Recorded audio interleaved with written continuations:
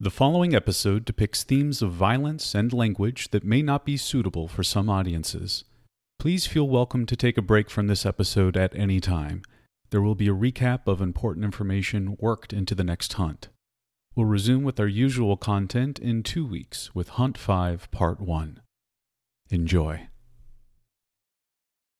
We see a man, anxious as he rides the elevator down into the glade, drive clenched in a sweaty palm. Morris Beekman has news to share. A discovery made late in the night regarding a series of murders hidden by forces he has only just begun to understand. A chain of events leading to one Winslow Harris. But we don't have to wait for his reveal. We can see it all for ourselves. As time rewinds, the elevator rises, the seasons of the city playing back their rhythms to an earlier time, 20 years ago. Join us as we dive into the life and legacy of a city ranger. In the Shade of the Sun Origins, Winslow Harris. Level 1. Winslow, we join you as you stand in the hallway outside of your great-aunt's bedroom. What do you look like? What are you doing as you await your turn?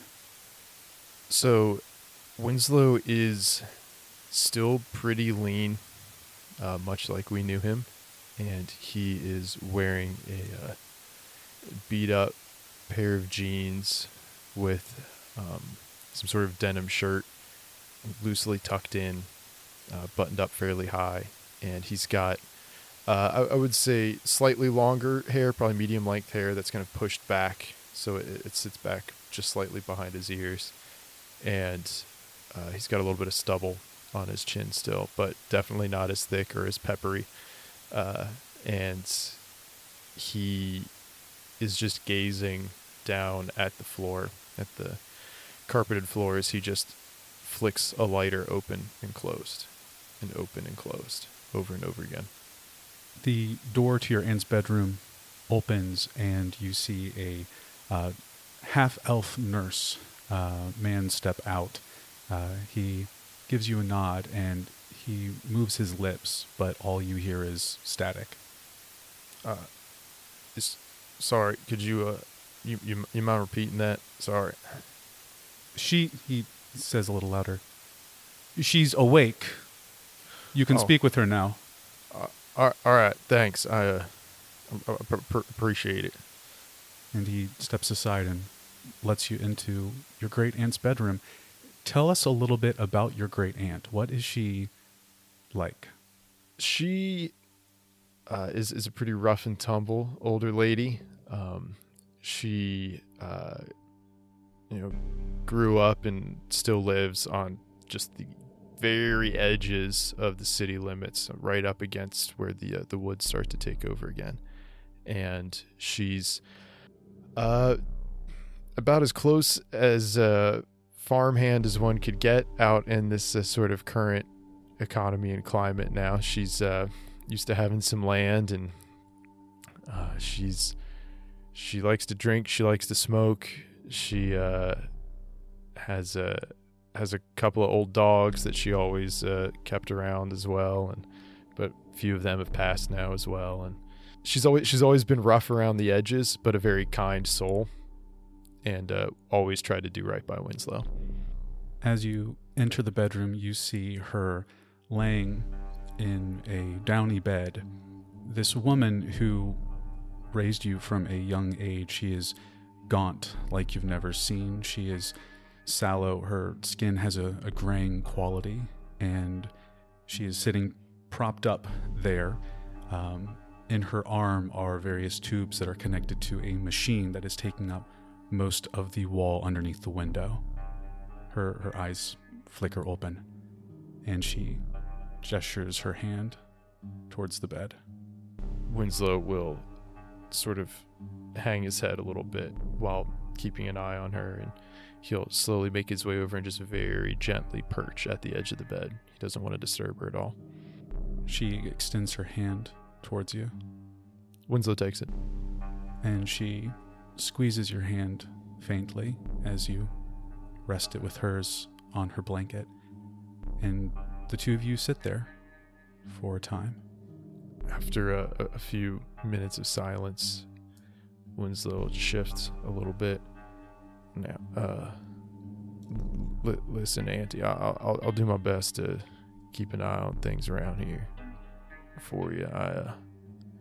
You don't got to worry about me. I'm getting to be a man now, so got to learn to take care of myself at some point, right? I don't want you to have to worry about me no more. She takes a deep breath and gives a shaky grin. Oh, Winslow, you've been able to take care of yourself for a long time now.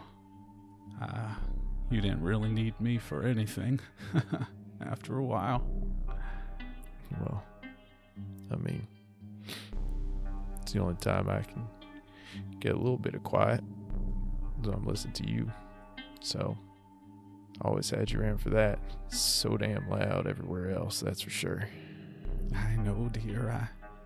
I know it can be difficult out there in the city, in the world, but you can always come back here where it's quiet, okay? Yeah, I will. Don't worry, I will. She coughs and puts her other hand to her chest. Now, Winslow, I want you to know about something that I've been noticing in you. I want you to be careful of it, okay? Yes, ma'am. You're a man now. Don't need me to tell you that. But you gotta be careful. The world can be dark out there, okay? Stay in the light. Winslow will ever so slightly clench his jaw and then just give a tight nod. Yes, ma'am, I understand. And if you find it difficult on your own, dear, I hope that someday you find someone to bring out the light in you. Well, we can hope that for all of us. She relaxes back in the bed and gives you a smile and squeezes your hand. I squeeze back. You sit with her a while longer as she falls asleep, and the nurse returns, letting you know that she needs time to rest. Winslow, you go through the rest of your day, but by the morning, she is gone. Winslow just stands in the doorway of her bedroom and just stares for a long while. The machine is still there, turned off now, quiet, and the bed has been made. The same green, black, and gold patterned blanket that she'd always had draped around her shoulders is spread out flat, and as you stand there in the doorway, the house is still. And slowly, as he stands there, bit by bit, the static begins to build and build and rise up into a crescendo in his ears, into just a roar as he stands alone in the home. And after minutes, hours, it's hard to tell, he reaches into his chest pocket and he pulls out a matchbook and he stares and gathers it up in his fist. Winslow, you have stared at the numbers on this matchbook as long as you can remember. Ever since you woke up in this house after losing your whole family. Did you ever end up calling that number? No.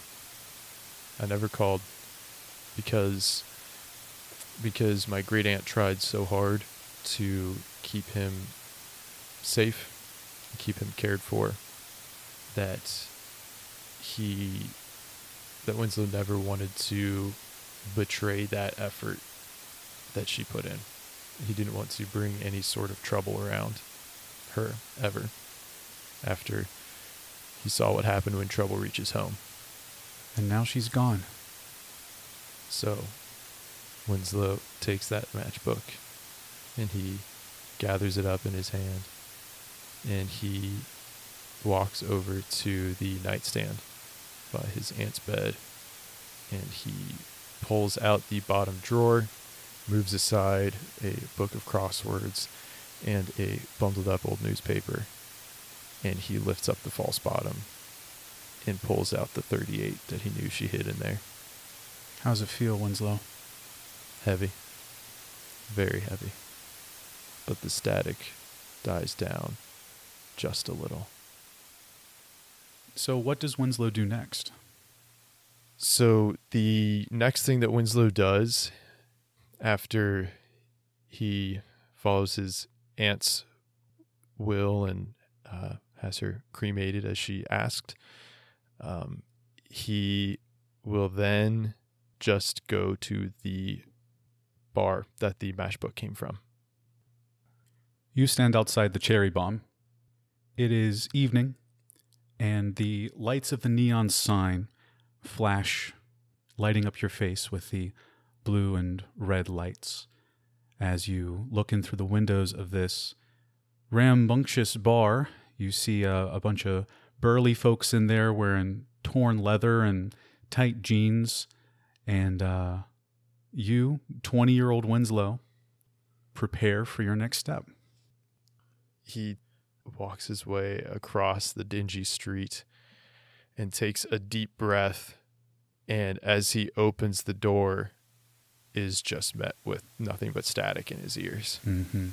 Mm-hmm. It seems like there is music playing. The lights are flashing above you as you enter. You see a pool table off to one side where a really thickly built human man is playing pool with an elf. And they're laughing and shouting and slamming drinks down on the bar, but you just hear that wave of static, that crackling in your ears that drowns out everything else. What are you looking for here, Winslow? Winslow is looking for a starting point. And so far, the only thing he has is a few muffled voices in a memory, a flash of a face, and a matchbook. Make an investigation check. 17. 17, okay.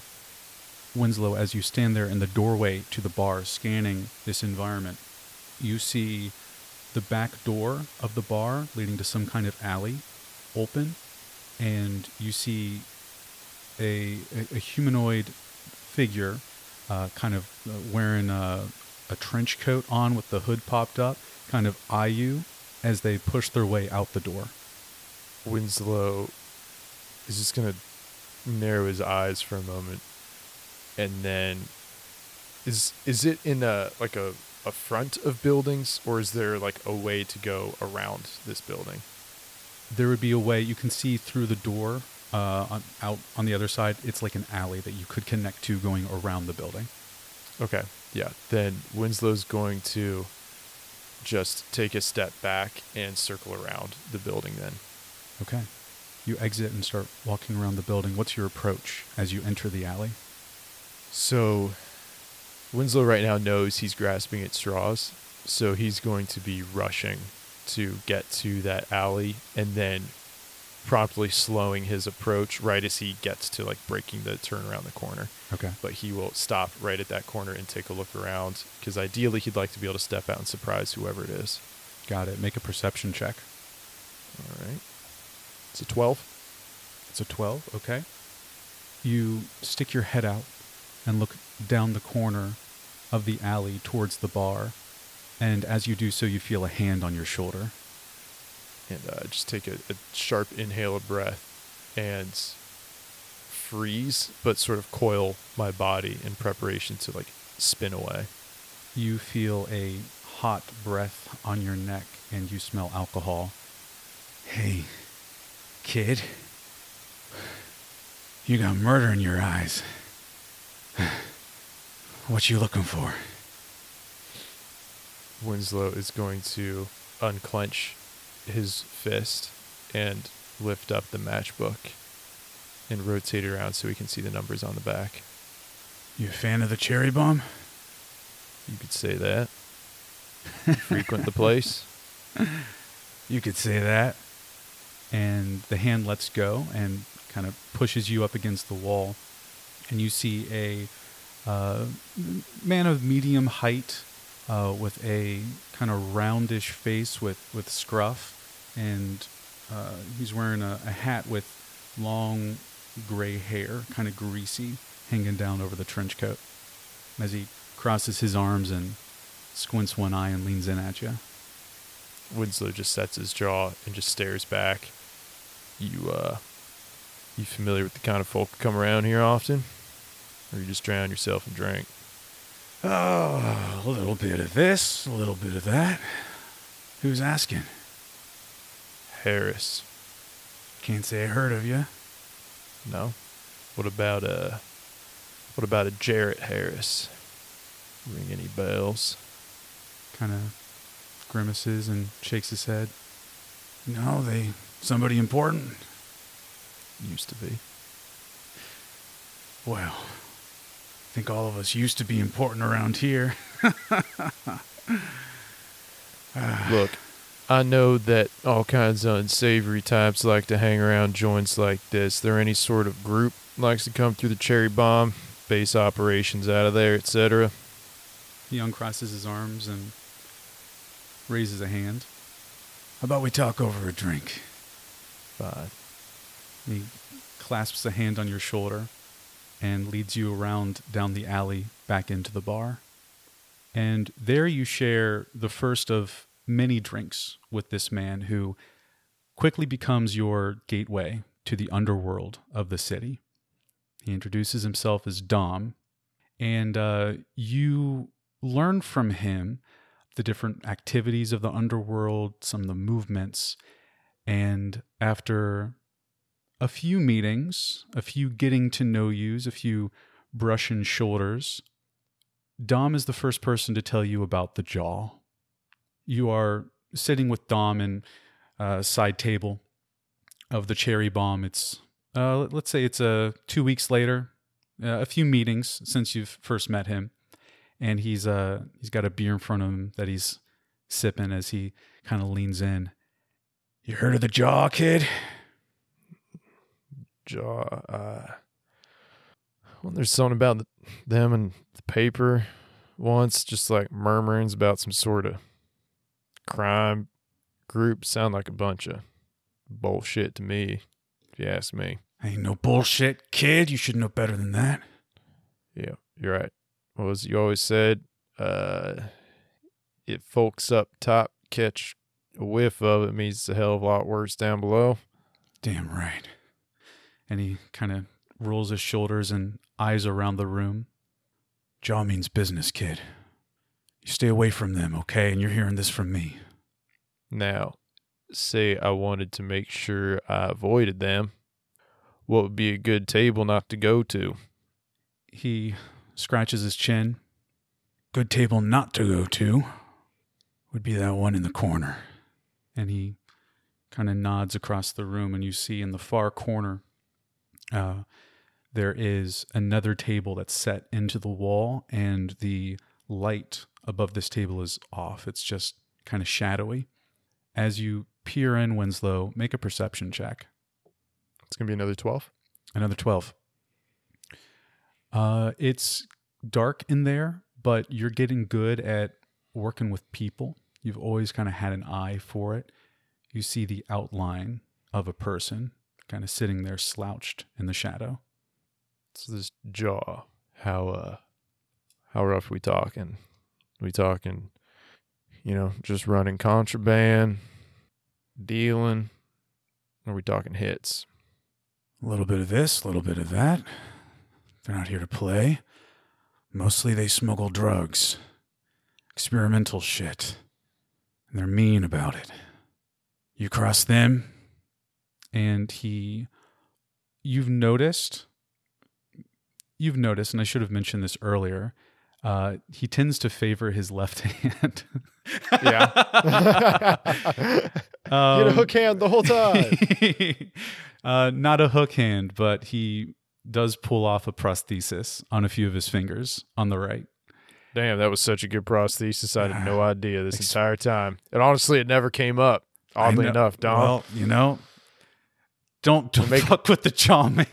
They make them good nowadays, tell you what. I just got to say, I think we've gone 20 minutes being very serious about the drama of Winslow. I think we're doing great. But yeah, that's great. This guy's definitely missing 3 fingers on his right hand. Okay, perfect. Yeah. Noted. Yep. What'd you do? Made him come after you. He takes another sip of his beer and grimaces. I was one of their mules. Shipped their drugs from place to place, but I got found out. Got intercepted by the police, and when I got out of prison, they had their way. How long ago did all this go down? 10 years back. 10 years back, huh? Interesting. But that's enough of my sob story. He puts the fingers back on his hand. Got some interest in the jaw?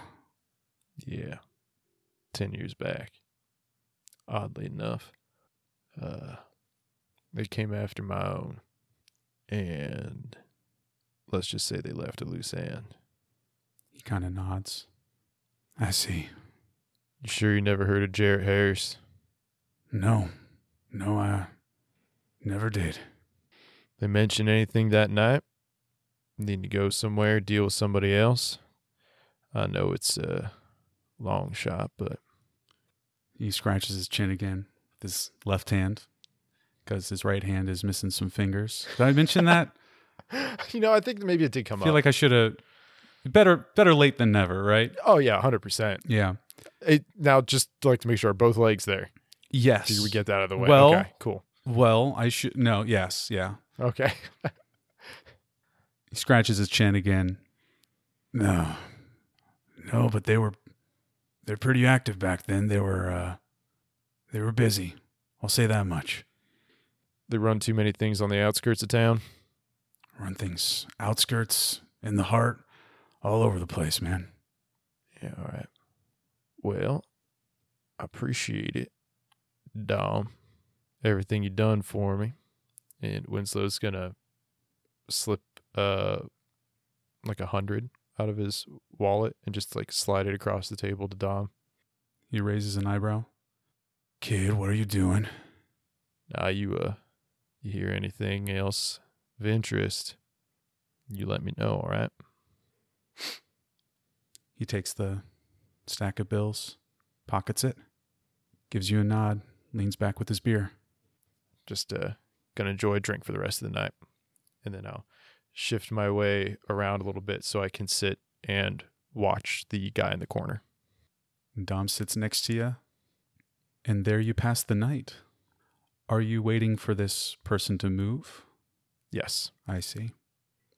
After a few hours, Winslow, about 2 a.m, this shadowy humanoid in that alcove stretches, sits forward, and starts to leave this cubby. And you see as they step out, they've got a brimmed hat pulled down over their eyes, and they are wearing a trench coat. We'll say trench coats are in fashion.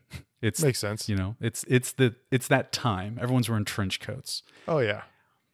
And as you make a perception check, since you're watching them. 23. You see underneath the sleeve of the trench coat, there is thick hair poking out, like thick black hair, almost fur-like, on their hand and arm as they put up the hat. Does the fur strike me at all in my flashes of memory? Make an insight check. Modded 20. Winslow, as you see that fur, that thick hair sticking out underneath the trench coat as this figure holds their hat over their face, your mind flashes back a burst of white in your mind as you remember seeing similar fur on the hands of one of the men who had come to your family's house that night. And as the mental picture just begins to form, it's swept away in static, and the static is just ringing in Winslow's ears as he just focuses in on this person and gets ready to follow him. They push their way through the bar and exit through the front door and start making their way down the streets of downtown. As you follow them, I'd like you to make a stealth check. That's where my luck ran out. Mm-hmm. Very eager. Winslow rolled an 8. Okay. Winslow, as you follow this figure down the street, they don't seem to have noticed your presence. Then I will keep following them from about, I'd say, 30 feet back, maybe a little further if they start to slow down, until we get to a sort of turn or something that's a little more secluded or quieter than like the main street. Okay. As you're following them from this distance back, you hear a loud horn blare off on the street as someone comes to a stop too quickly.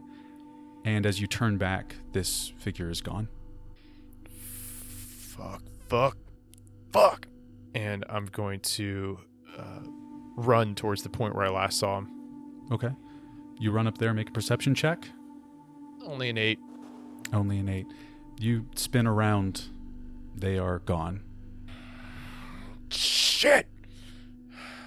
Come on. Where the fuck could he be? Where the fuck? And I'll spin side to side, and I'll just pick the closest alley and run down it. Okay. You start sprinting down the alley. I've given up on stealth. I'm just taking off running. All right. As you do so, why don't you make another perception check? Another 8. Another Not 8. good. You get to an intersection in the alley, and you're spinning around wildly now. The city sounds around you in the distance. The light of security lamps shining down periodically in any direction you look, sort of reflecting off of the thin puddles of water darting the alleys. Which way to go? Winslow is going to make a turn down the intersection in the direction that would have run parallel to their original trajectory. So if he had turned left to get to the intersection, he would take a right as soon as he got to it. Okay, you keep moving down the alley, your feet splashing through the puddles down this way as you are continuing to look around, spinning around, and you come up short as you see there is a police car parked in front of a garage that is set here, like an auto shop. Mm-hmm. But as you stop, sort of surprised by seeing this, you notice that the lights are on in the garage, and there's a police officer inside and a burlier looking guy, and they are standing over a table, kind of talking to one another with some boxes out in front of them. Winslow is going to duck to the side in the alley and just watch. Okay, make a stealth check and a perception check. Stealth is going to be a modded 20, and the perception is an 18. Okay, there we go. There's some good rules. Yeah. Winslow, you crouched there in the alley, probably behind some dumpsters where you got a chance to see what's going on here. And you wait as you hear footsteps coming down the alley from the other direction. And a figure in a trench coat with the hat pulled down steps right up past the police car and enters the garage and starts conversing with the two figures at the table. And you hear from where you are, "You were followed." "Yes, I was followed leaving the bar, but I think I lost them." "Shit, all right, well, let's get this stuff booked, all right?" And the officer and the other figure in the trench coat start lifting up boxes and moving them towards the police car. What is the identification number on the side of the police car? 223. Winslow makes a mental note of that and is going to watch as they load the boxes into the police car. He's going to stay hidden right now. He's not going to take his chances outnumbered and with law enforcement present. Okay. You sit there and you wait as they load up the police car, and eventually the officer gets inside, turns on the car, pulls out into the alley, headlights just passing over the dumpster where you're hiding, and disappears down the alley, tires crunching over the wet gravel. Leaving how many inside? You see 2. Winslow is going to... Oh, this is very difficult. Because he hasn't learned enough to be super calculating. But he is still a very pragmatic person. They are closing one of the garage doors. Winslow is going to walk around to the back. Okay. Of the auto shop. Okay. If it looks like they're like gating down the front and really locking it up, he's going to go around to the back. Okay. So this is the sort of alley side. You've got the 3 garage doors. They're starting to close them and pack up things and wrap up. As you start to move across the alley, make another stealth check. 14. 14. Okay. 13? Yeah, 13. Okay. You dart across the alley to the side of the building and make your way to the back of this car shop. You see there is a back door here that has a metal grate over front of it, and as you kind of reach out to touch it, you feel it is locked. You do see, near the roof, some thin windows. Then I will do my best to like scramble on top of a dumpster or something to get up at those windows. Okay, give me an athletics check. Or acrobatics, whichever Winslow's better at. We'll take an acrobatics. It's only a 9. A 9.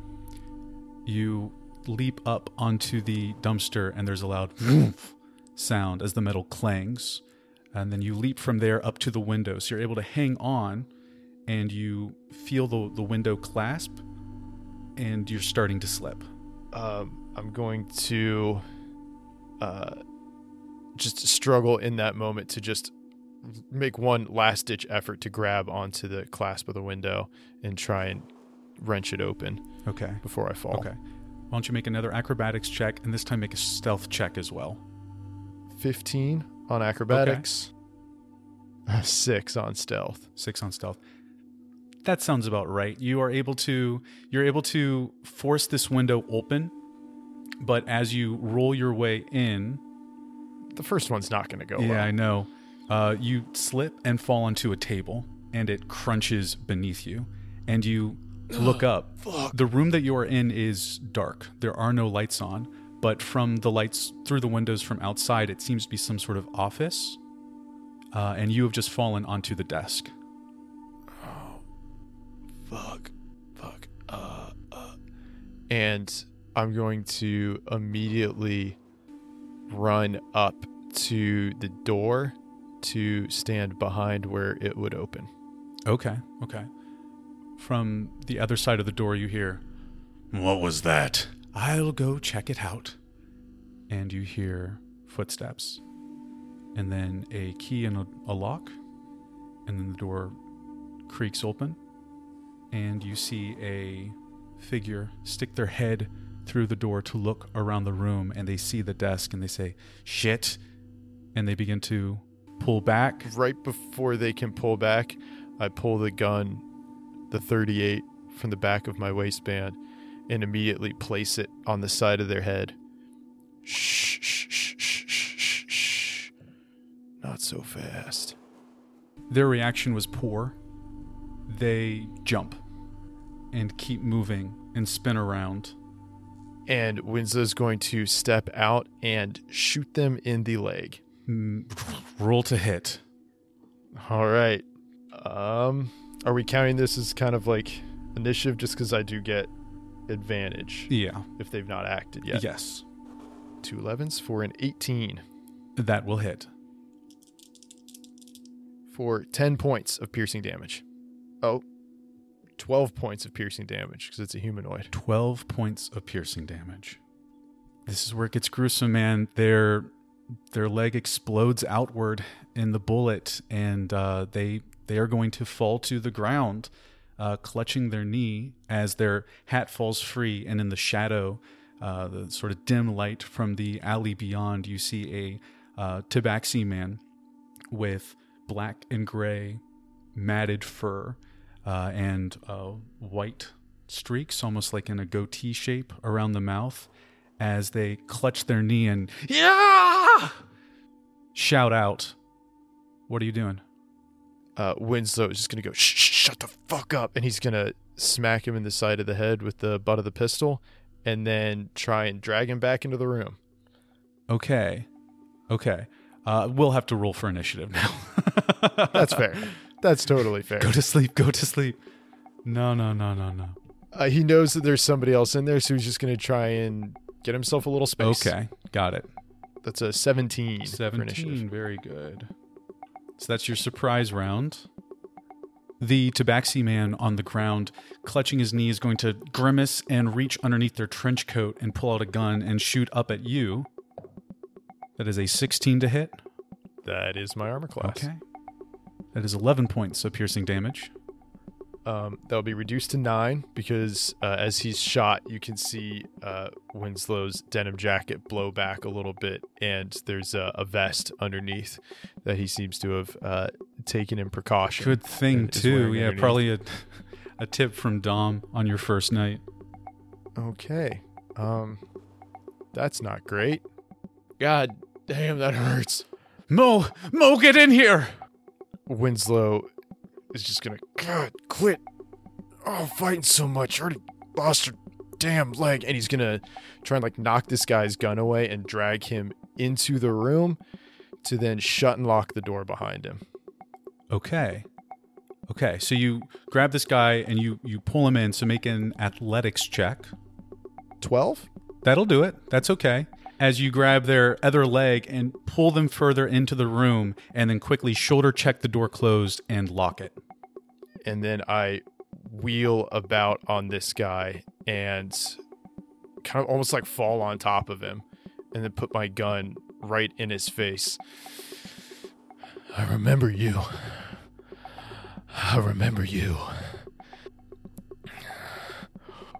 Why'd you kill Jarrett?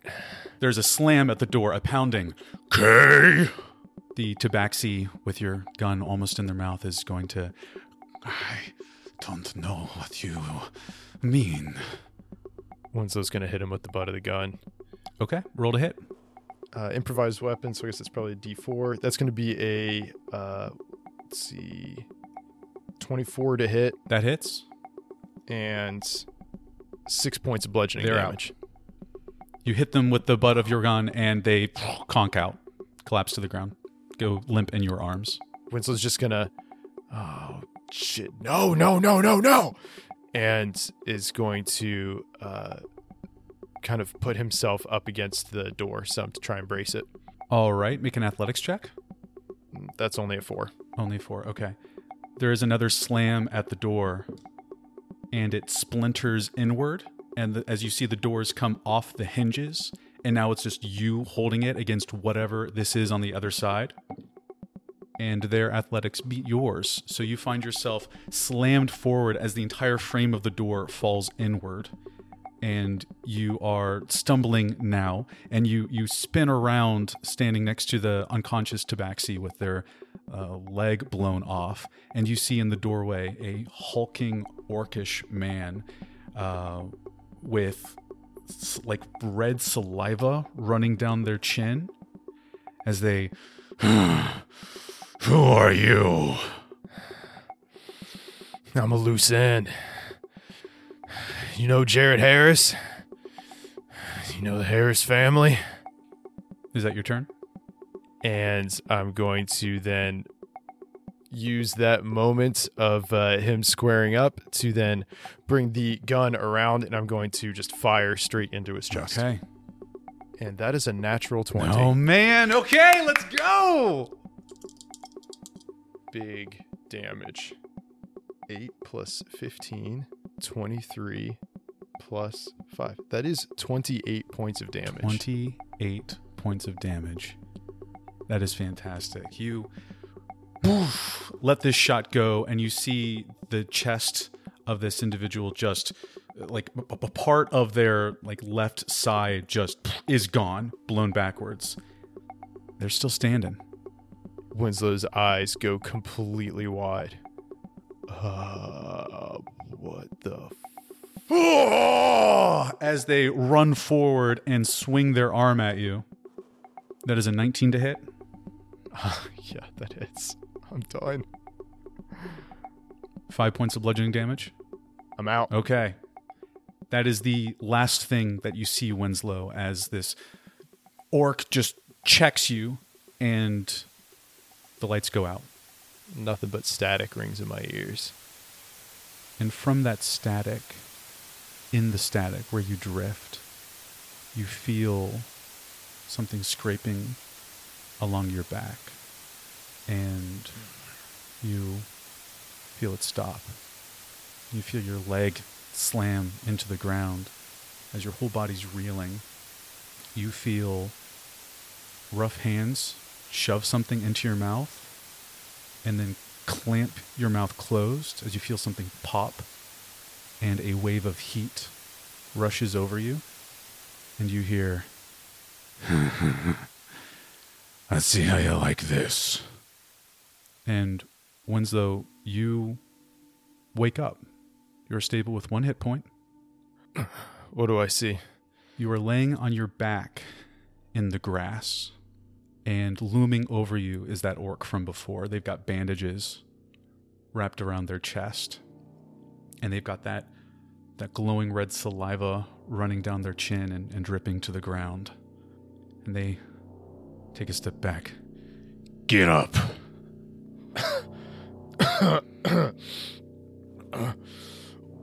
What the hell did you do to me? "We're trying something new." I'm gonna kill you. "Fuck, you're gonna try!" And you throw yourselves at each other. Winslow, you're first in the order. Do I have a weapon, or am I barehanded? You are barehanded. Okay. I'm going to just rush up and just angrily take a swing at his jaw. Okay, roll to hit. Then that is gonna be a 9. A 9 to hit. You slam your fist into their jaw, and their chin just moves slightly, and they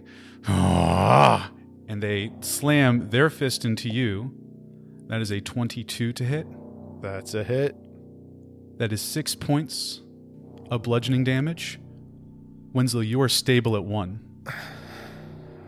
You feel your jaw popped out of place. Oh. I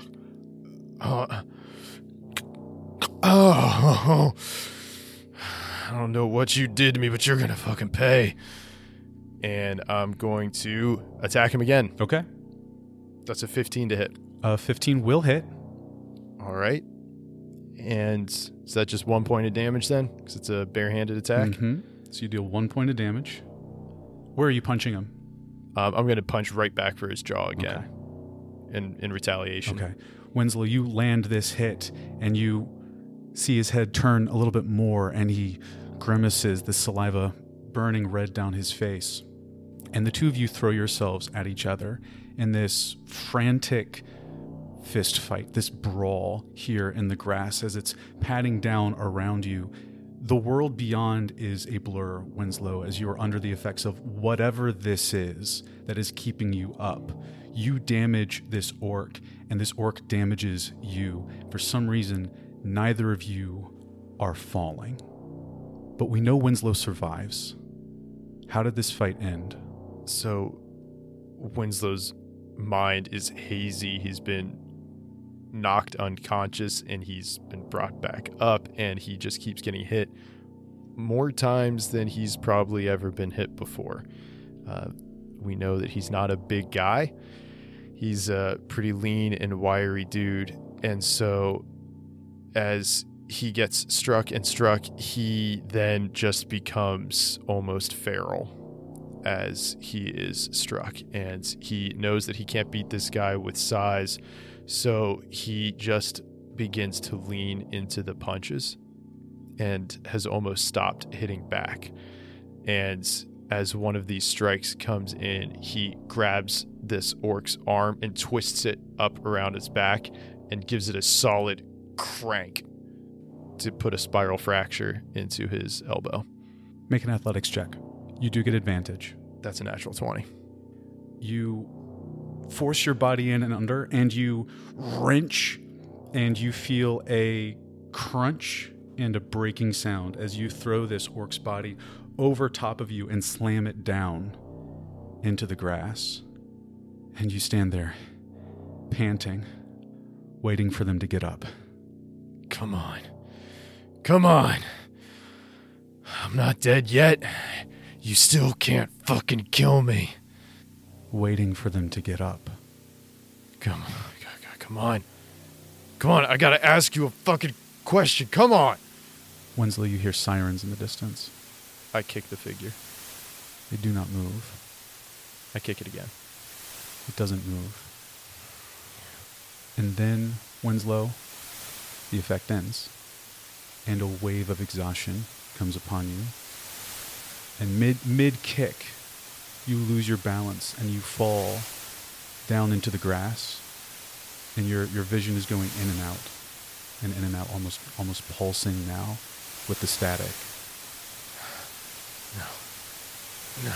And I'm going to drag myself over to the orc, and I'm going to dig through his pockets before I lose consciousness. On the edge of consciousness, Winslow, the static pulsing around you, you drag yourself along the ground, and as you reach out, you see, almost pulled through the air behind you, static, a shadow, mimicking your movements, and you reach into the orc's pockets and pull out their wallet and hold it close to their chest as you watch the static after image of your arm do the same. And you roll over onto your back, and in this haze, staring up at the early morning sky, looking through the trees and the branches above you, you would swear that one of the knots in these trees blinks, and then all is darkness.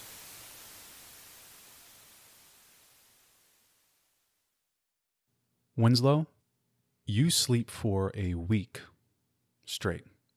It is Dom who tells you, after you finally wake up on his couch, that he was the one to pull you from the park and get you away before the police arrived, and that in your comatose state, he nursed you back to health.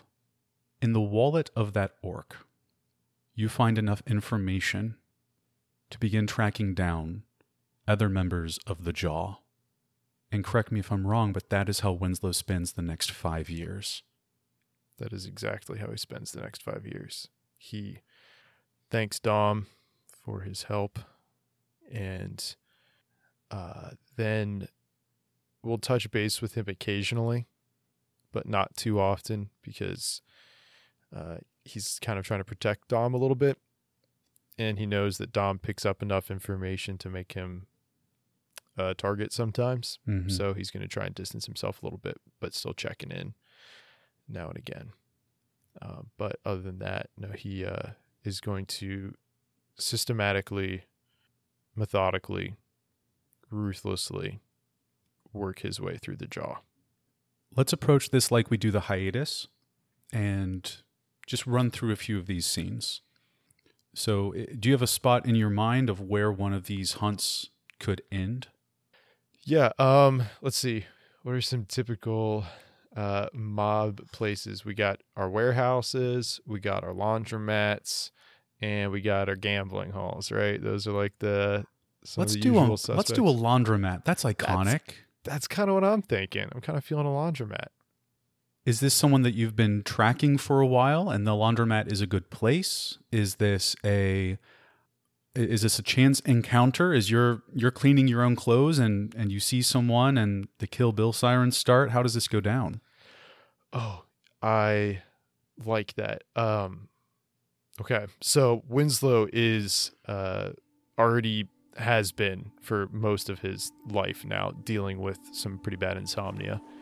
And so he ends up doing things at odd hours of the night.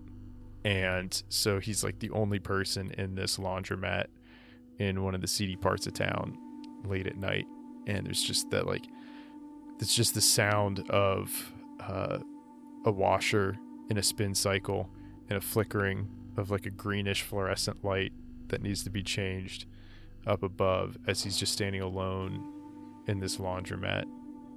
And imagining one of these people walks in to head towards the back, like kind of drunk, and Winslow recognizes him just from the information that he's put together on the wall. This is probably one of the first ones since that night.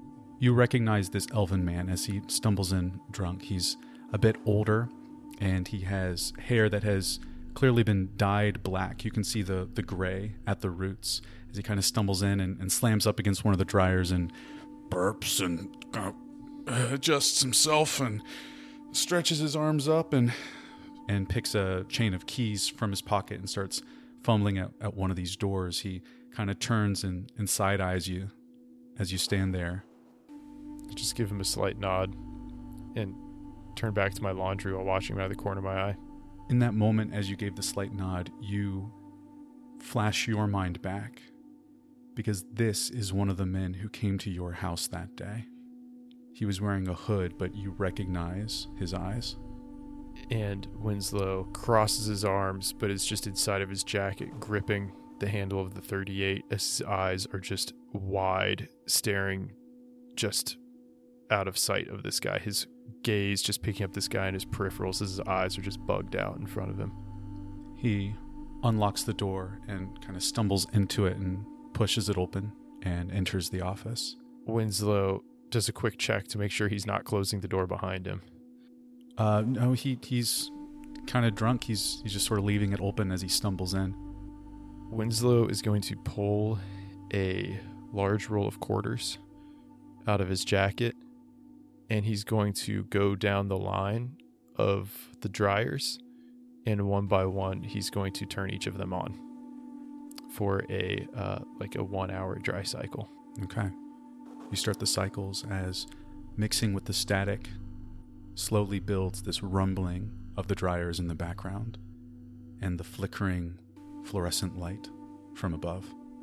And he takes a deep breath, and then he just walks calmly, quietly into that back room. You see the man has slumped down into a recliner, and he has a television in front of him. And to the side, you see some computers set up with cameras of the facility security. You just note, none of them are of this room. As the man reaches down into his recliner and pulls up a TV and burps again and turns on a wrestling show.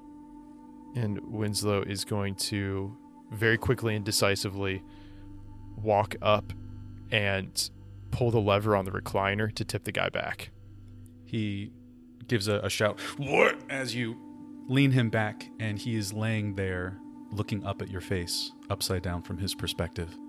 And Winslow immediately just butt of the gun into the guy's forehead. And he is out. And when he wakes up, he is tied to some sort of desk chair or something. Okay. Yeah, well, the desk chair that was in front of those security cameras. He's tied up there, arms at his side. He's kind of lolling his head down as he picks it up. His eyes are crossed as he looks across the room through the shadows of the flickering TV towards you. Let me get my facts straight here, just so I can double check with a few things. Name's Donald, right? Who the hell are you? What's going on? Your name's Donald, right? Not gonna tell you fucking anything, man. Not a thing. He starts to squirm against the ropes. No. Winslow will just take the .38 out and just put it on the guy's chest. He stops squirming. I asked you a question. Your name's Donald, right? He nods. All right, good. Well, then I think it's only fair that I introduce myself as well. My name's Winslow, but you probably wouldn't recognize that. Harris? Does that ring a bell at all? His eyes go wide. Does ring a bell. All right. So you know my old man. Me and my old lady. Jarrett. Winona. Those ring a bell to you? He starts to try to scooch the chair. And I just press the barrel of the gun into his chest. No. Stop squirming. Why were you there that night? He looks up at you. If you're gonna do it, just do it. I've lived with my regrets. You want me to just... No, see, I had a question. Answer my question. Do something good for once in your life. Come on. Why were you there? He is going to bring the arm that he secretly freed by rolling higher than your passive perception up and around and try to grab the gun. I'm going to just quickly pull it back out of the way. Okay. Make a sleight of hand. Oh no, that's a 5. He rolled a 12. Yeah? He's going to grab the gun from you and take it. And it's not as easy as that, right? He grabs the gun and is like holding it onto your hand. He's going to try and shove it off to one side. Okay. Winslow's going to pull a knife off his leg and shove it into the guy's arm. Okay. Roll to hit. We'll just do a loose initiative here to see how this plays out. That's going to be... Oh, he's restrained. He is restrained. You have advantage. 23. That hits. You slash his arm, and he lets go of the gun, and his arm sort of falls to his side as he jolts forward, and the chair tips and falls onto the ground. And then Winslow is going to go, Donald, you were there that night. You remembered the name, and yet you won't tell me the information. You make a grab at my gun. And then Winslow's going to put a boot on the side of his head. I'll tell you anything. You want names? I got them. That's right. Actually, I do got some names, so I do suggest that you start telling me where they are. And I'll take some of the names that I have learned from the information out of that wallet and try and get some specific information on them. And he tells you. Held at gunpoint, bleeding on the floor of the laundromat, the television screen behind you. He gives you everything you ask. And I think that's the scene. Let's just check in with everybody. Hey, folks listening. I know this is a bit intense.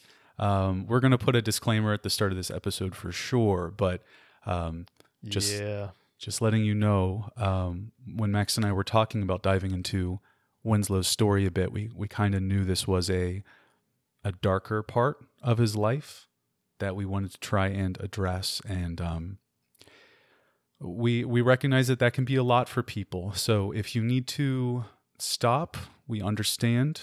The next episode will be in 2 weeks, and it'll be a bit lighter, right? If you just need to take a break but want to continue, you're welcome to do so at any time. But otherwise, I think, Max, we need to see this story through. Yes, we do. Yes, we do. So let's skip forward a bit. We know what Winslow's trying to do, and we know his methods of doing so. A few years later, Winslow, we join you during the day. It is morning, and you are sitting at a coffee shop. What neighborhood are you in when you meet with Dom, usually? Honestly, not too far out from Frankie Felice's. It's probably an area kind of like that. But okay. The coffee shop is probably on the border of like where it starts to get a little nicer. Okay. In this particular coffee shop, its logo is a square with a cup of coffee, but it's purple, and there's an ice cube in it. What is it called? Joe Cool. You are at Joe Cool with your own cup of coffee as the door jingles and you see Dom shuffle in. He is even worse for the wear the last few years. His trench coat is tattered and messy. His long hair is unkempt, parts of it sort of dragging down over his face as he slides in to the booth across from you. Morning. Morning, Dom. How you holding up? I'll live today. And he raises a hand to flag over a waitress. And Winslow will give a nod to the waitress as well, indicating he wants another cup. She comes over and pours some coffee for Dom, and he nods his thanks. And once Winslow gets some more coffee, he will then reach into his jacket, and he's going to pull out a flask. And he's going to loosen the top up and just pour a hefty amount into the coffee. Dom raises his eyebrows. That bad, huh? Need a little extra with your boost? What? Oh, no, Dom, this is decaf. Anyways, got a quick question for you. Yeah. Listen, working my way up the chain here. Looks like I'm about done. You seeing much in the way of jaw activity lately? Dom takes a long drink of coffee. He takes his black, just for the record. Sits it down. Well, Winslow, thought I taught you better than that. You know a calm before a storm when you see one, right? Yeah, I suppose that's true. I mean, just because I knock out some of the middle management doesn't mean they're not replaced. But, I mean, what are you going to do? There's always going to be that sort of underbelly, right? Can't just make it all go up in smoke, and I ain't out here trying to do some vigilante justice shit. It's a waste of time. Dom nods. What if you could, Winslow? Could what? Make it go up in a puff of smoke. Does Zilla go with it? You do it at the right time. All of them go with it. All those left, at least. Well, wasn't necessarily the plan, but I can't say as that ain't an attractive offer. What you got in mind? Takes another sip of coffee and leans in. That drug they put you on a few years back? Yep. They're calling it Breaker. Breaker. I heard the term getting thrown around sometimes. They're marketing, Winslow. That means they're almost ready. And if they're almost ready, that means they got it stored somewhere. And your old pal Dom found out where. A wicked smile pulls at the corners of Winslow's lips. Is that so? There's a warehouse on the north side of the city by the coast, near the lighthouse. You get there before they ship it out this weekend, you'll catch them all. You understand? Oh, I understand. Listen, Dom, I appreciate your help. I know you don't work for free, but I still appreciate you putting the time in on this. You helped me a lot. He shrugs. Just trying to do right by another wayward soul. No, I ain't lost. I'm a lot of things, Dom, but I ain't lost. I know what I'm doing. I'll tell you where to go.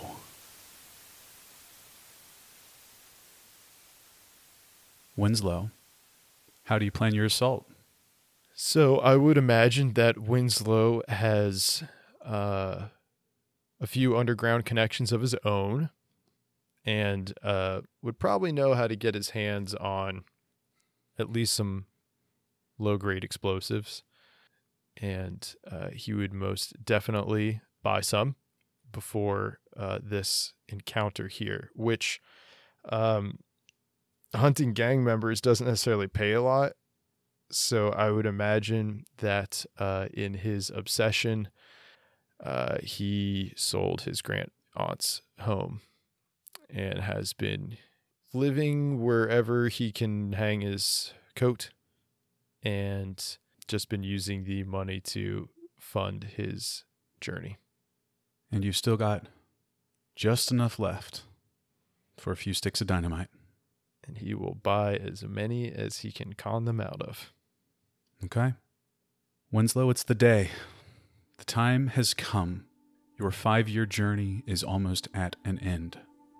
How does the longest night of your life begin. In the worst way, which is quietly and uneventfully, as he waits for the time to strike. He will make his way into the nearby neighborhood and industrial park pretty early and find a spot to sort of post up and keep an eye on the changing of shifts, etc., outside the warehouse. And he will then wait until nightfall and one of the shift changes to attempt to make his way in to this place, or decide on the fly what he's going to do. He's got somewhat of a plan, but he knows how quickly those go sideways. Right. This warehouse here at the edge of the industrial park is also at the edge of the coastline, which here rises up from the sandy beaches of downtown towards a more craggy cliff face. The warehouse is a short distance away, and above it, uphill in the distance, as night comes upon Summit City, you see the rhythmic flashing of the lighthouse spinning.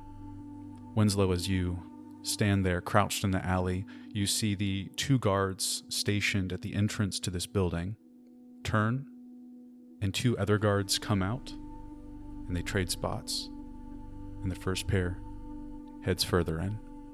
With his eyes on those 2 in front of him and seeing the 2 that just walked in and tracking their pace, he's then going to take a deep, long breath and focus in, hone the static in his ear, and close his eyes as he uses primeval awareness to extend his consciousness outward and figure out how many are inside.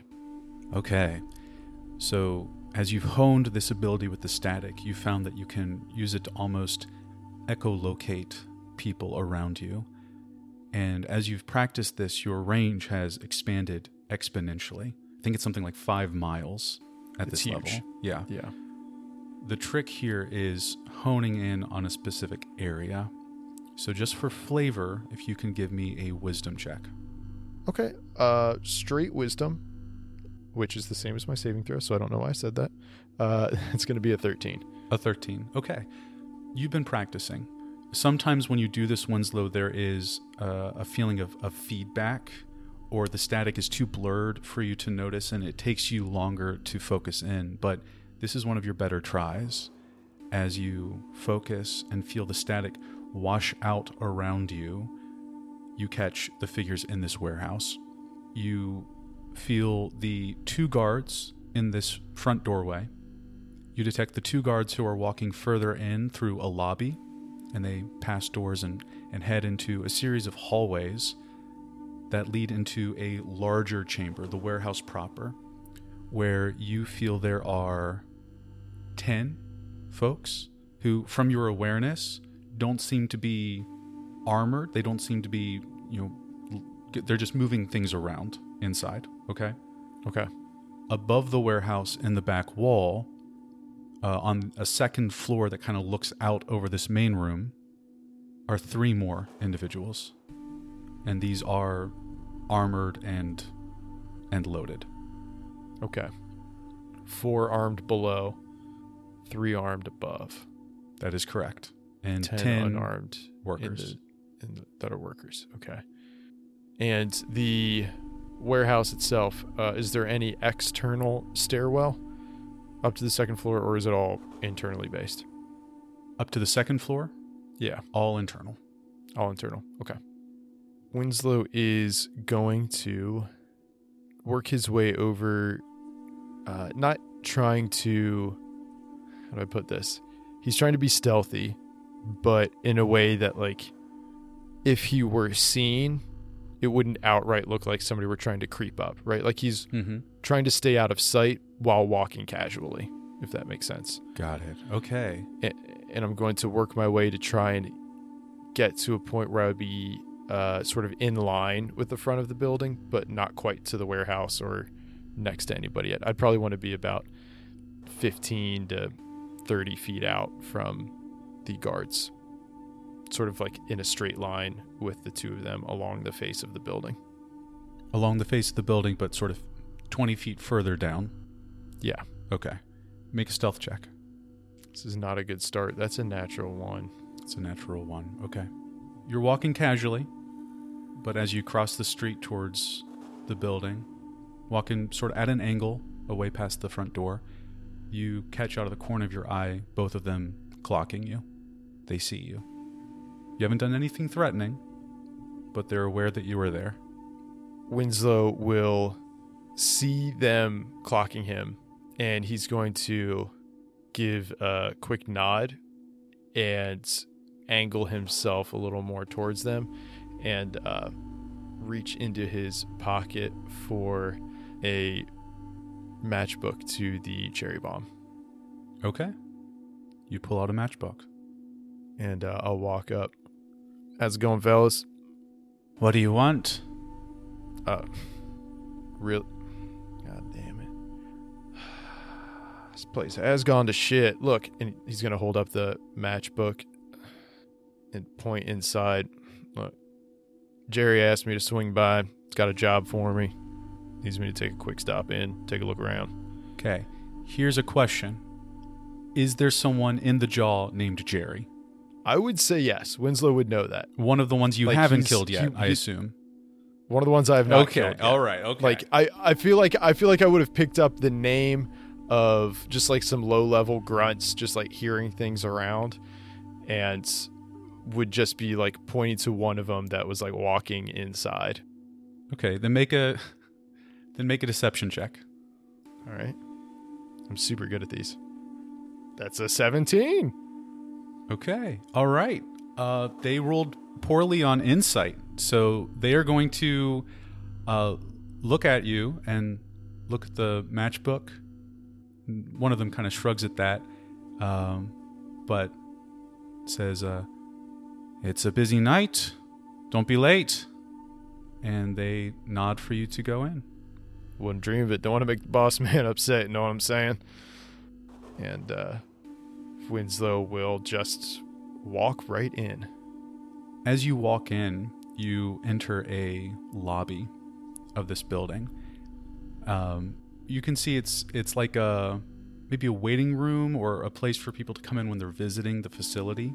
You can see some chairs against one wall. There's a reception desk. There's fluorescent lights up above. But in front of the double doors in front of you, what you had not known about and what your primeval awareness had not picked up on was their guard pet, which is a 6-foot-long black drake that is curled up at the front of the door. And as you enter it, lifts its head, this kind of flat, scaly lizard, the size of a person, with these large claws that's kind of sitting on, lifts up its head, and its long tongue kind of extends and flicks towards you. Winslow does not miss a beat.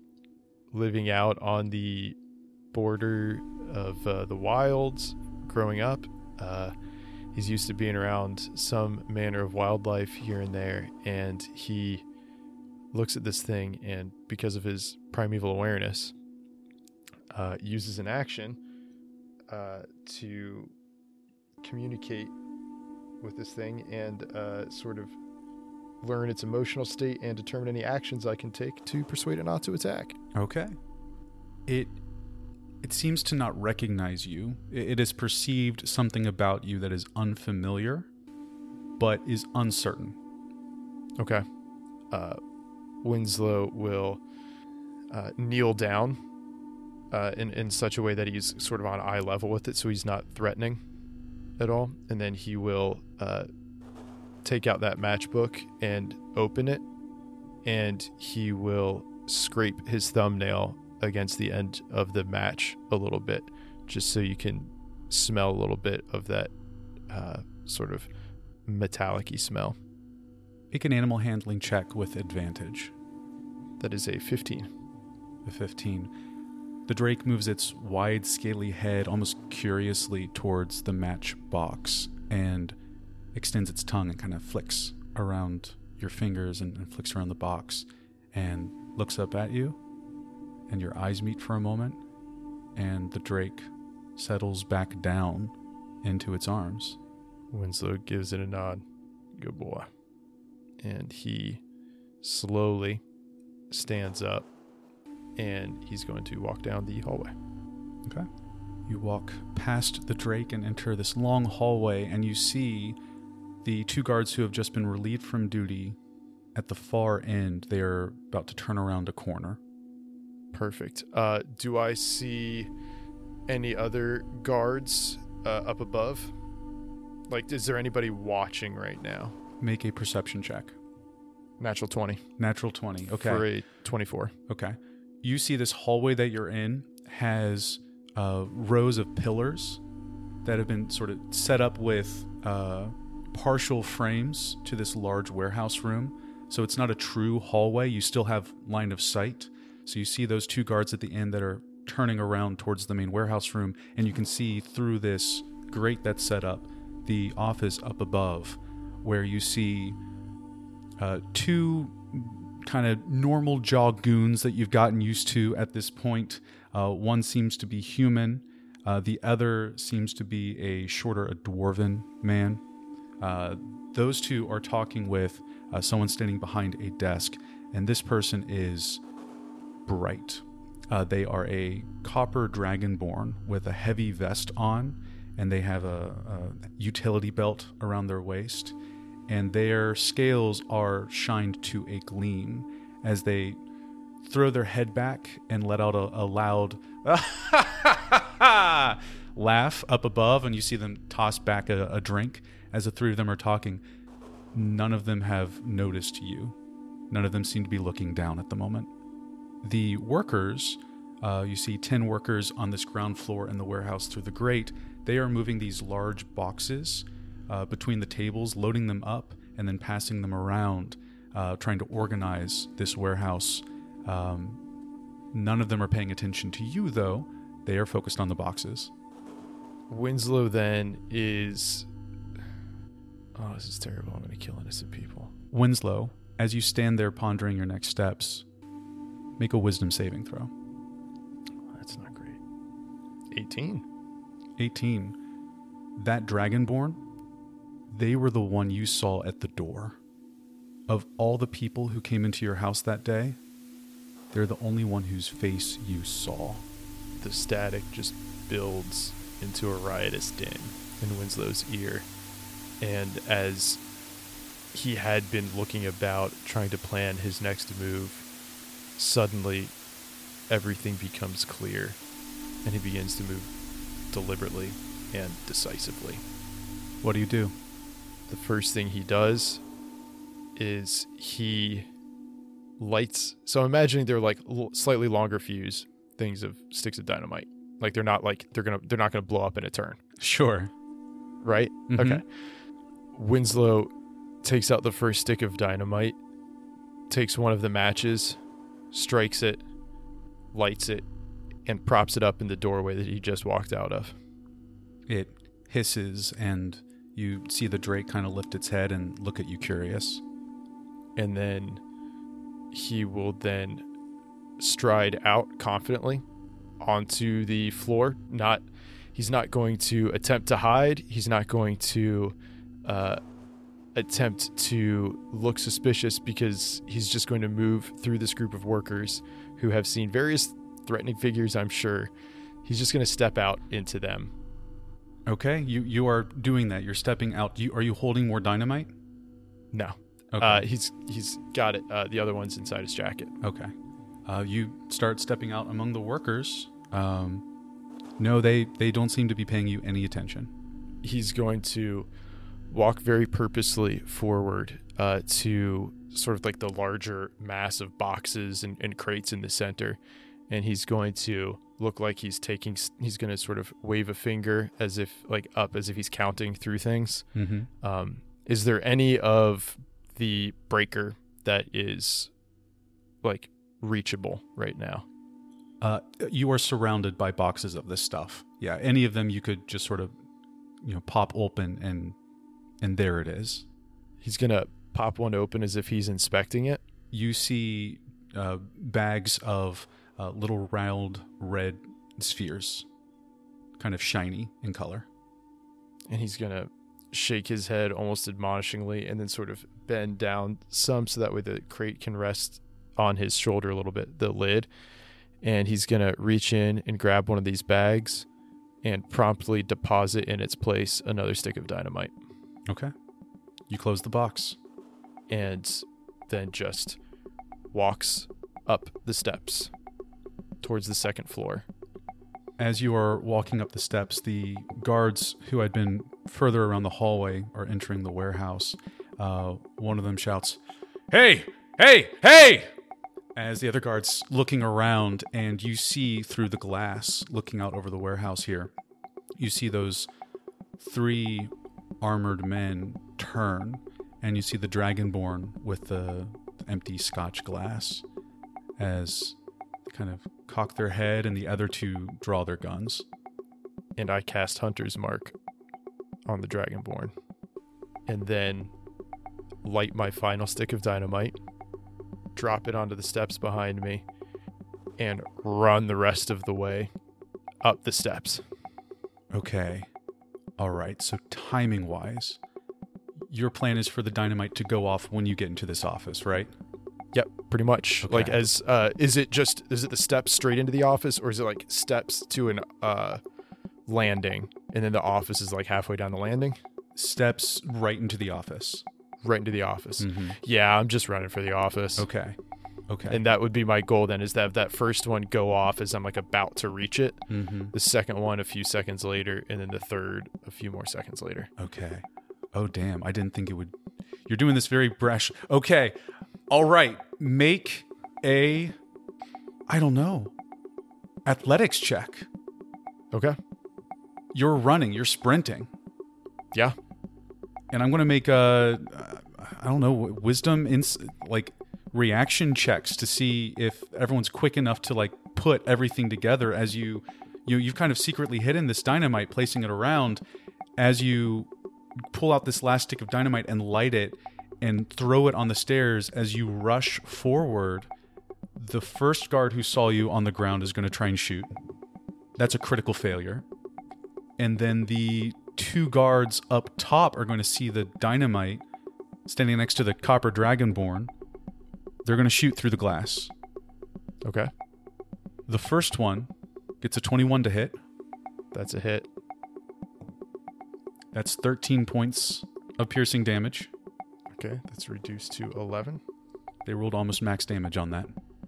Second guard is going to also shoot. That is a 14 to hit. That is a miss. Okay, the other shot goes wide as one shot comes in and clips you on the shoulder as you reach the top of the stairs. Sorry, Max, that would actually be a dexterity saving throw because you're trying to get away from this dynamite. Okay, yeah. Shoot me. It's a critical failure. That's a critical failure. Oh, man. So you throw the dynamite down, and it explodes behind you as you're leaping forward. So that is going to be 3d6 bludgeoning damage. That's only another 10. Well, we'll set this out for you. The building fucking explodes. Yeah, that's true. As you leap forward and throw the dynamite behind you, you hear a... and then another close behind you, and then a third immediately behind you that blasts you forward, throws you through the door into this office as you slam across the far wall, and let's say, hey, you fall on another desk. Hey, mine as well. Right. Take a desk with me. As you Hunter's Mark is still up. I passed my concentration save. Okay. You slam down onto the desk, and as you kind of blink and turn, you see... I gotta make the dex saves for everybody else. Hold on. That 20 on the Copper Dragonborn. Jesus. That's a failure. And that's a success. As the windows blast outward, shards of glass flying as the flames lick up from the warehouse explosion and blast into these 2 guards. You see both of them go flying backwards as well as this Copper Dragonborn quickly crouches down. The human slams into the back wall next to you and slides to the ground. They look extremely damaged by this. The dwarven guard on the other side kind of braces himself before he hits the wall and seems a bit more well put together, while the copper dragonborn is crouched down before you and turns to you, eyes wide, as you stand there on the desk. What the fuck? And I need you to roll for initiative. Natural 20 for 23. There you go. I needed it for damage, though. Okay, Winslow, as you pick yourself up from the desk and look around this scene, you see the copper dragonborn in front of you about 20 feet, looking incredulous your direction. The human guard has slammed into the wall on your left and looks extremely injured. The dwarven guard is similarly on the right, less injured. The warehouse is ablaze before you, and you're up in initiative. Winslow's going to use this moment of sheer surprise to lock eyes with the Dragonborn. Zilla? Oh, I waited a hell of a long time for this. I'm honored. As am I. About to be killed by the last hair standing. And I'm going to line up my shot for an 18. 18 meets. Oh, dear God. And you see Winslow's eyes just focused, staring, and there's almost a crackle of static in the whites, as you can then see the static in the barrel of the 38 revolver, it's spinning up in the drum, and then he just fires out a shot for 18 points of force damage. 18 points of force damage. Okay. And then for movement, is there any cover in this room that I can get to? The windows are exploded. There are pictures on the walls on either side. You could maybe duck down behind the desk that you've fallen upon. Yeah, I'll try and duck down behind the desk. Okay, you push this heavy chair out of the way. It tumbles to the ground as you crouch down beneath. And that's all I can do on my turn. That's a move, that's an action, that's a bonus action. Okay, all right. Next up is Zilla. Incredible! This is so fucking frustrating! And he will pull out his gun and start shooting at the desk. Fair enough. There's a 16 to hit. What kind of cover do I get from the desk? Quite a bit. From this angle, probably a +5. Okay, then that misses. Okay. And that is a 12 to hit. That's a miss. Okay, fires 2 shots into the desk. Oh, my goodness. As he makes that shot, he then winces in pain as he takes 6 points of damage from my hunter's mark being placed upon him earlier, as he feels my murderous intent leach into that bullet wound. Okay, all right. So he fires 2 shots and as he feels that extra damage sink in. Next up, the human is going to kind of just groan and look at you from the side and quickly reach for their gun. And they're going to shoot. That is an 11. That's a miss. Their shot goes wide. Come on, come on. And that's a 4, so 9. Okay, that's also a miss. Okay, so with the chaos of everything, shots are going wild. Parts of the desk are exploding around you. You feel the wood chips scattering over your head. It's a gunfight, man. Winslow, you're up. Winslow just, okay. And he is going to pull out a speed loader for his revolver off his belt. And he's going to hold it in one hand while bringing the revolver up in the other. And he's going to use his forearm to fan the hammer out of this group of enemies, knock the drum out, slam the speed reloader in, and continue to fan fire without missing a beat to lay down suppressing fire, expending 10 rounds of ammunition, which means the 3 of them need to make a wisdom saving throw. Okay. That is a 3 from Zilla, a 10, and an 11. They all failed the 18 needed because of all of the rounds of ammunition that I spent. Okay. And they are all afraid of me. No fucking way. Until the end of my next turn. All right. And I will then duck back down again, and this time Winslow is going to lean his back up against the desk and take a deep breath, close his eyes, and pop a capsule of Breaker into his mouth. Okay. And bite down. Okay. All right. You feel a rush of energy beating hard and red and hot in your head as you feel the burst of fire from this module that breaks, and you feel this wave of heat follow your breath into your lungs and throughout your body in an instant. And you are once again under the effects of Breaker. Okay. So it's Zilla's turn, and this is how being frightened will resolve. Are you ducking down behind the desk at the end of your turn? I'm staying pretty low, yeah. So, like before, they would see enough of me to take shots at me, but I'm using the desk to stay low. Got it, okay. So you can't see Zilla when you duck back down. You don't know what they're doing. Okay.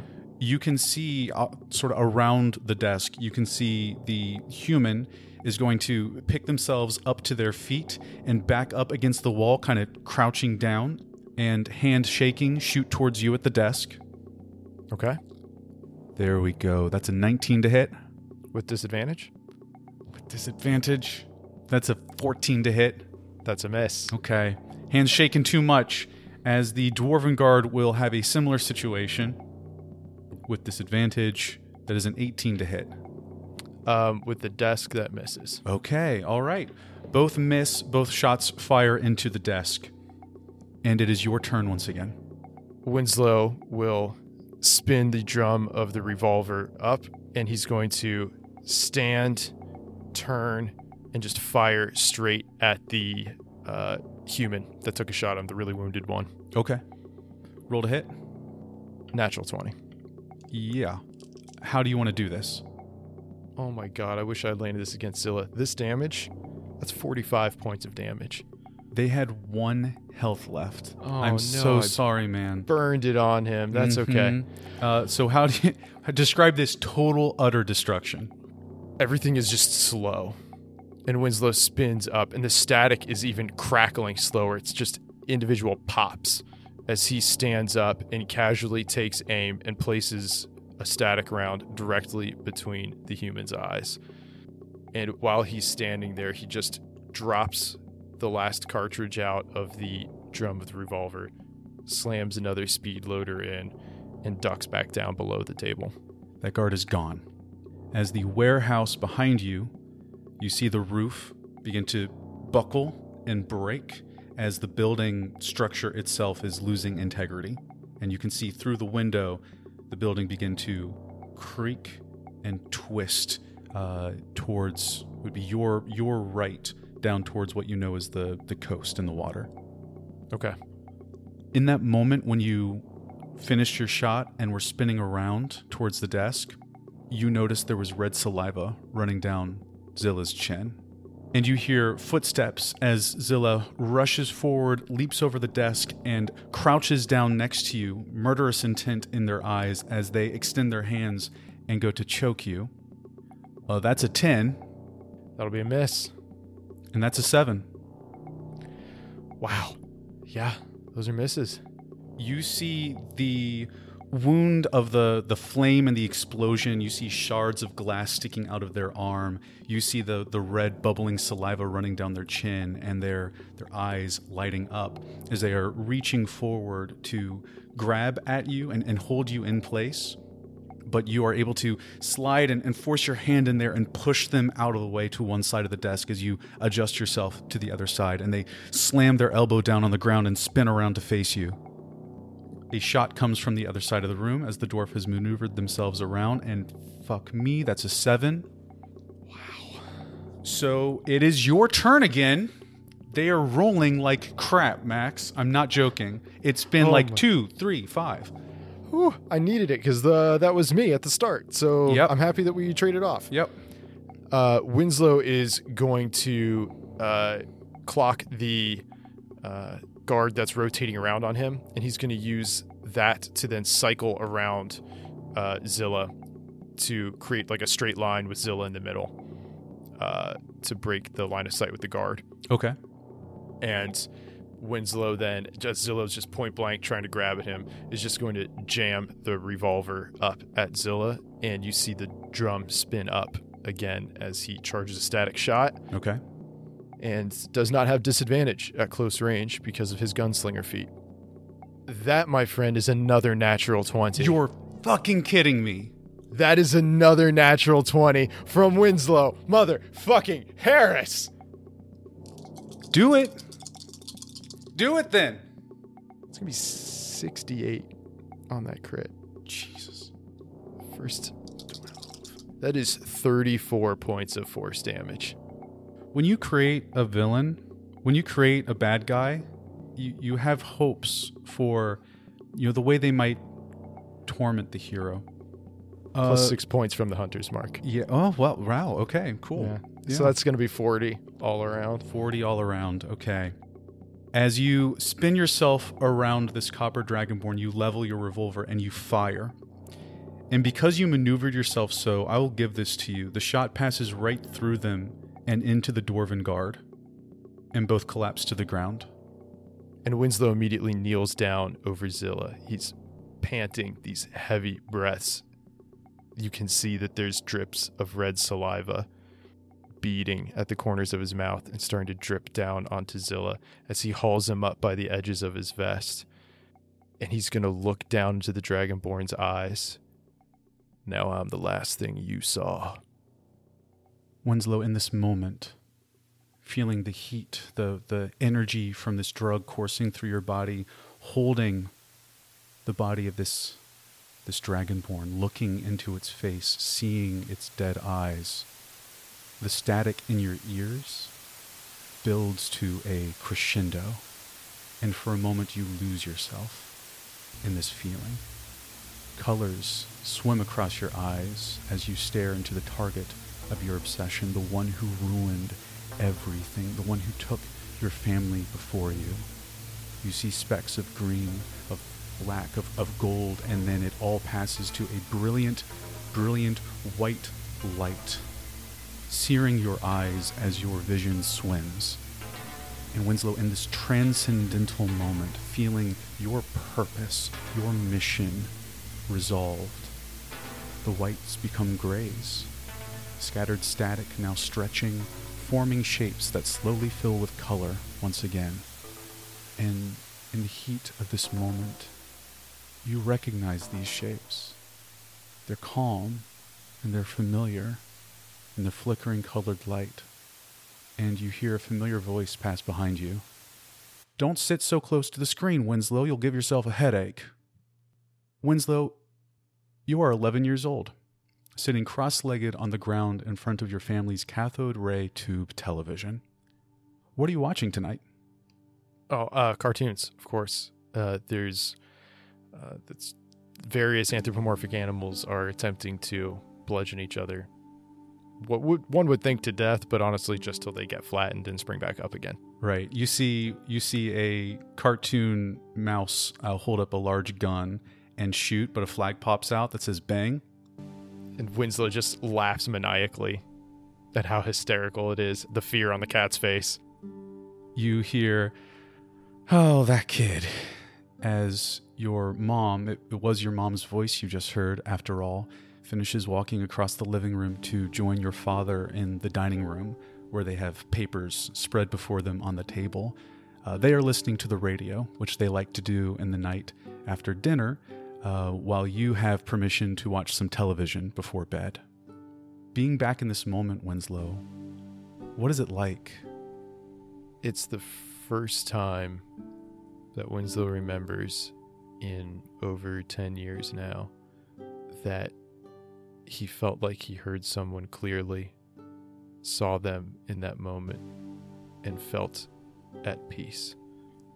11-year-old Winslow feels a wave of peace and joy come over him as you watch your cartoon. You hear your father say something in the other room, and your mother laughs, and it's this wonderful, clear sound that rings in your head. And then there's a knock at the door. and the joy begins to seep away.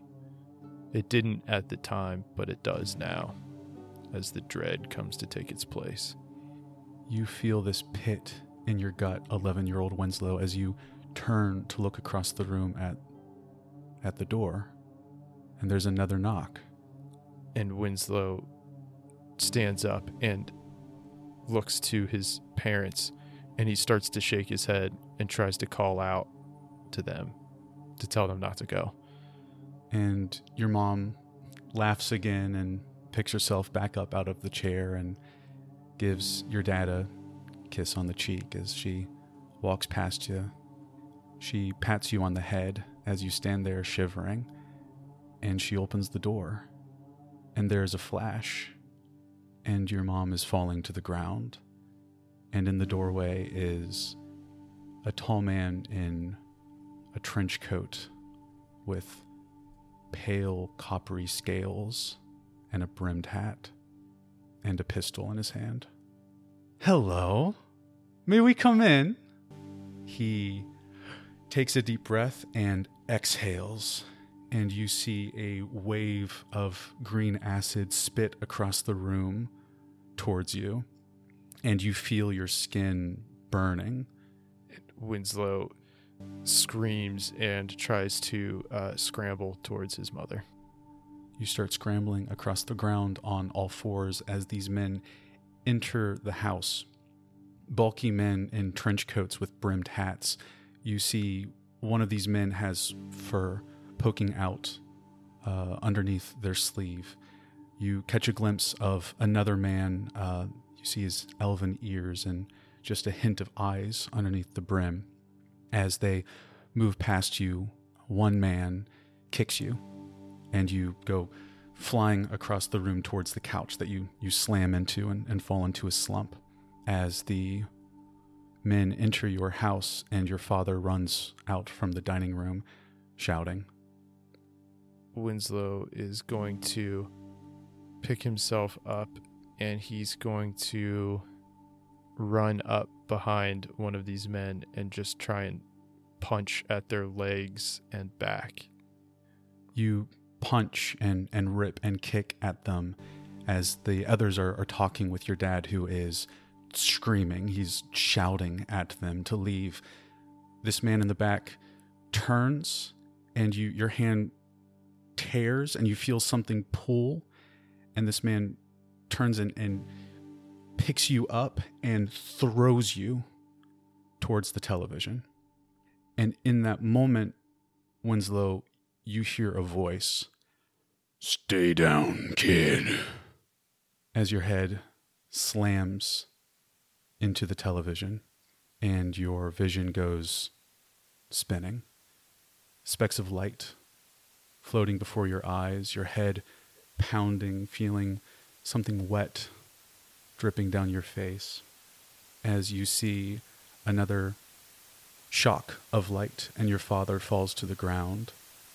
You don't hear it, and you don't hear the men as they continue to talk. The sound of crackling is filling your ears as your world is overcome by static and overwhelmed. Head in the television, you lay there, unmoving, eyes open, on the edge of death, your body a distant thing, growing fainter still as you get snapshots of the room, the men standing before you, leaving, your mother's body on the ground, fainter and fainter as images of static swarm in, pressing at the edges of your vision, and then you see shadows, the static taking shape. You see animals dancing. You see weapons floating before your vision. You see a gun, and a flag comes out and says bang. And one of these shadows rises above the rest, taking the shape of a man. Golden light shining down from above in bright eyes, and you feel a hand on your wrist, and the light returns, this brilliant white light, every sense on your body tingling with infinitely sharp pain, an explosion of light and color and sound until, in a wave, true darkness takes you. You wake up sometime later, Winslow. You are drenched in sweat, and as you open your eyes, the colors of the room swirl slightly before settling, and you see that you are laying in a small bedroom. Your limbs are tingling and your ears are ringing. What do you do? Winslow will lift a hand up to his head, and he shakes it from side to side to try and make the buzzing stop, but it just makes his head pound and throb more.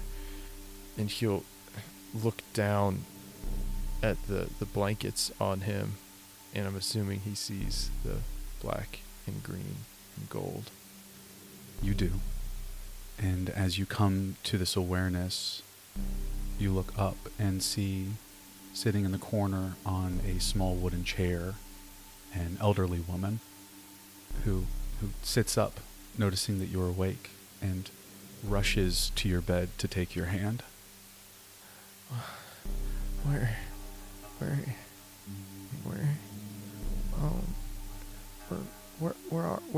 are they?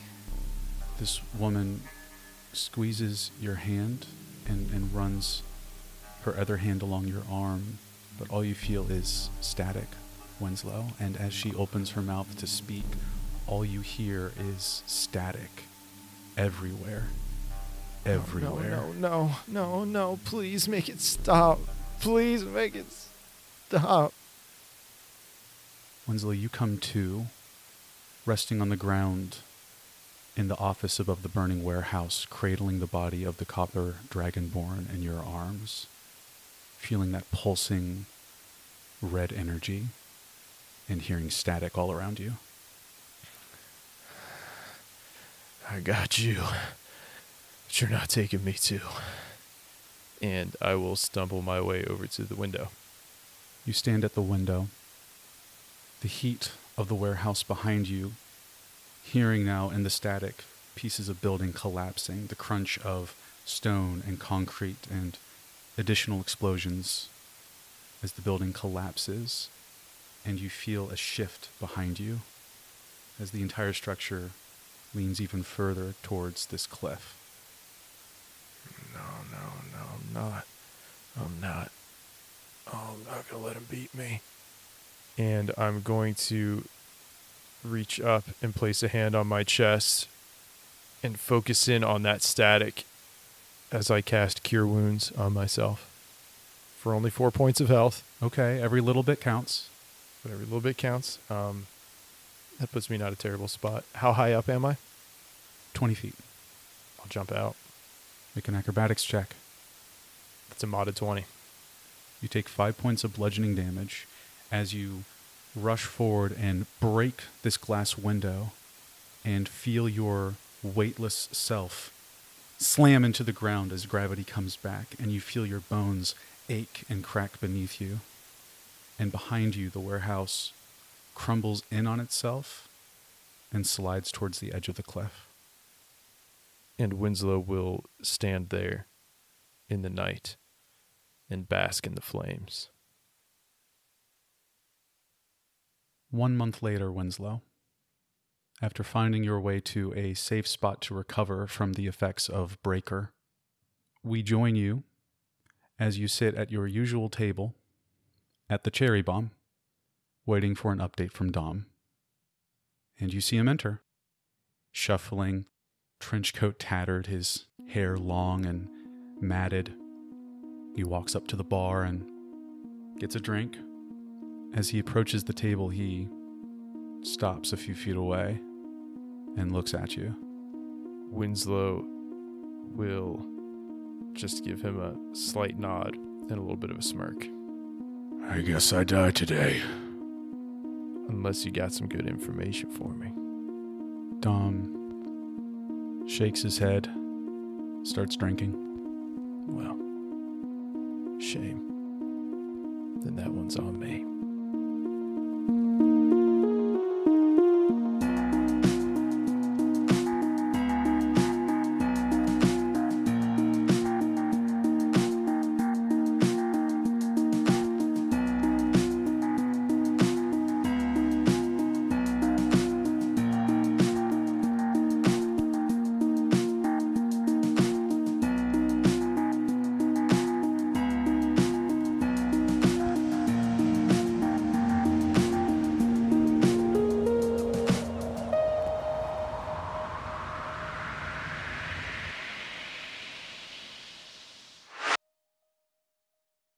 Max, let's have a little post-episode epilogue here.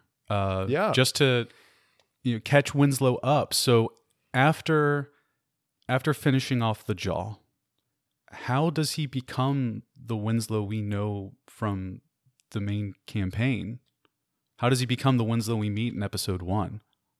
So part of the reason Winslow is as old as he is because he needed a lot of distance from this experience before he could be anybody or the Winslow that we know and hopefully love. He realized that in his single-minded focus, he didn't really pick up many additional skills outside of hunting and tracking people. And he had cleaned up his loose ends. He was confident he hadn't left any evidence behind. And he wasn't going to try his luck with that anymore because that's just not smart to do. And he didn't want it all to come apart and have been for nothing.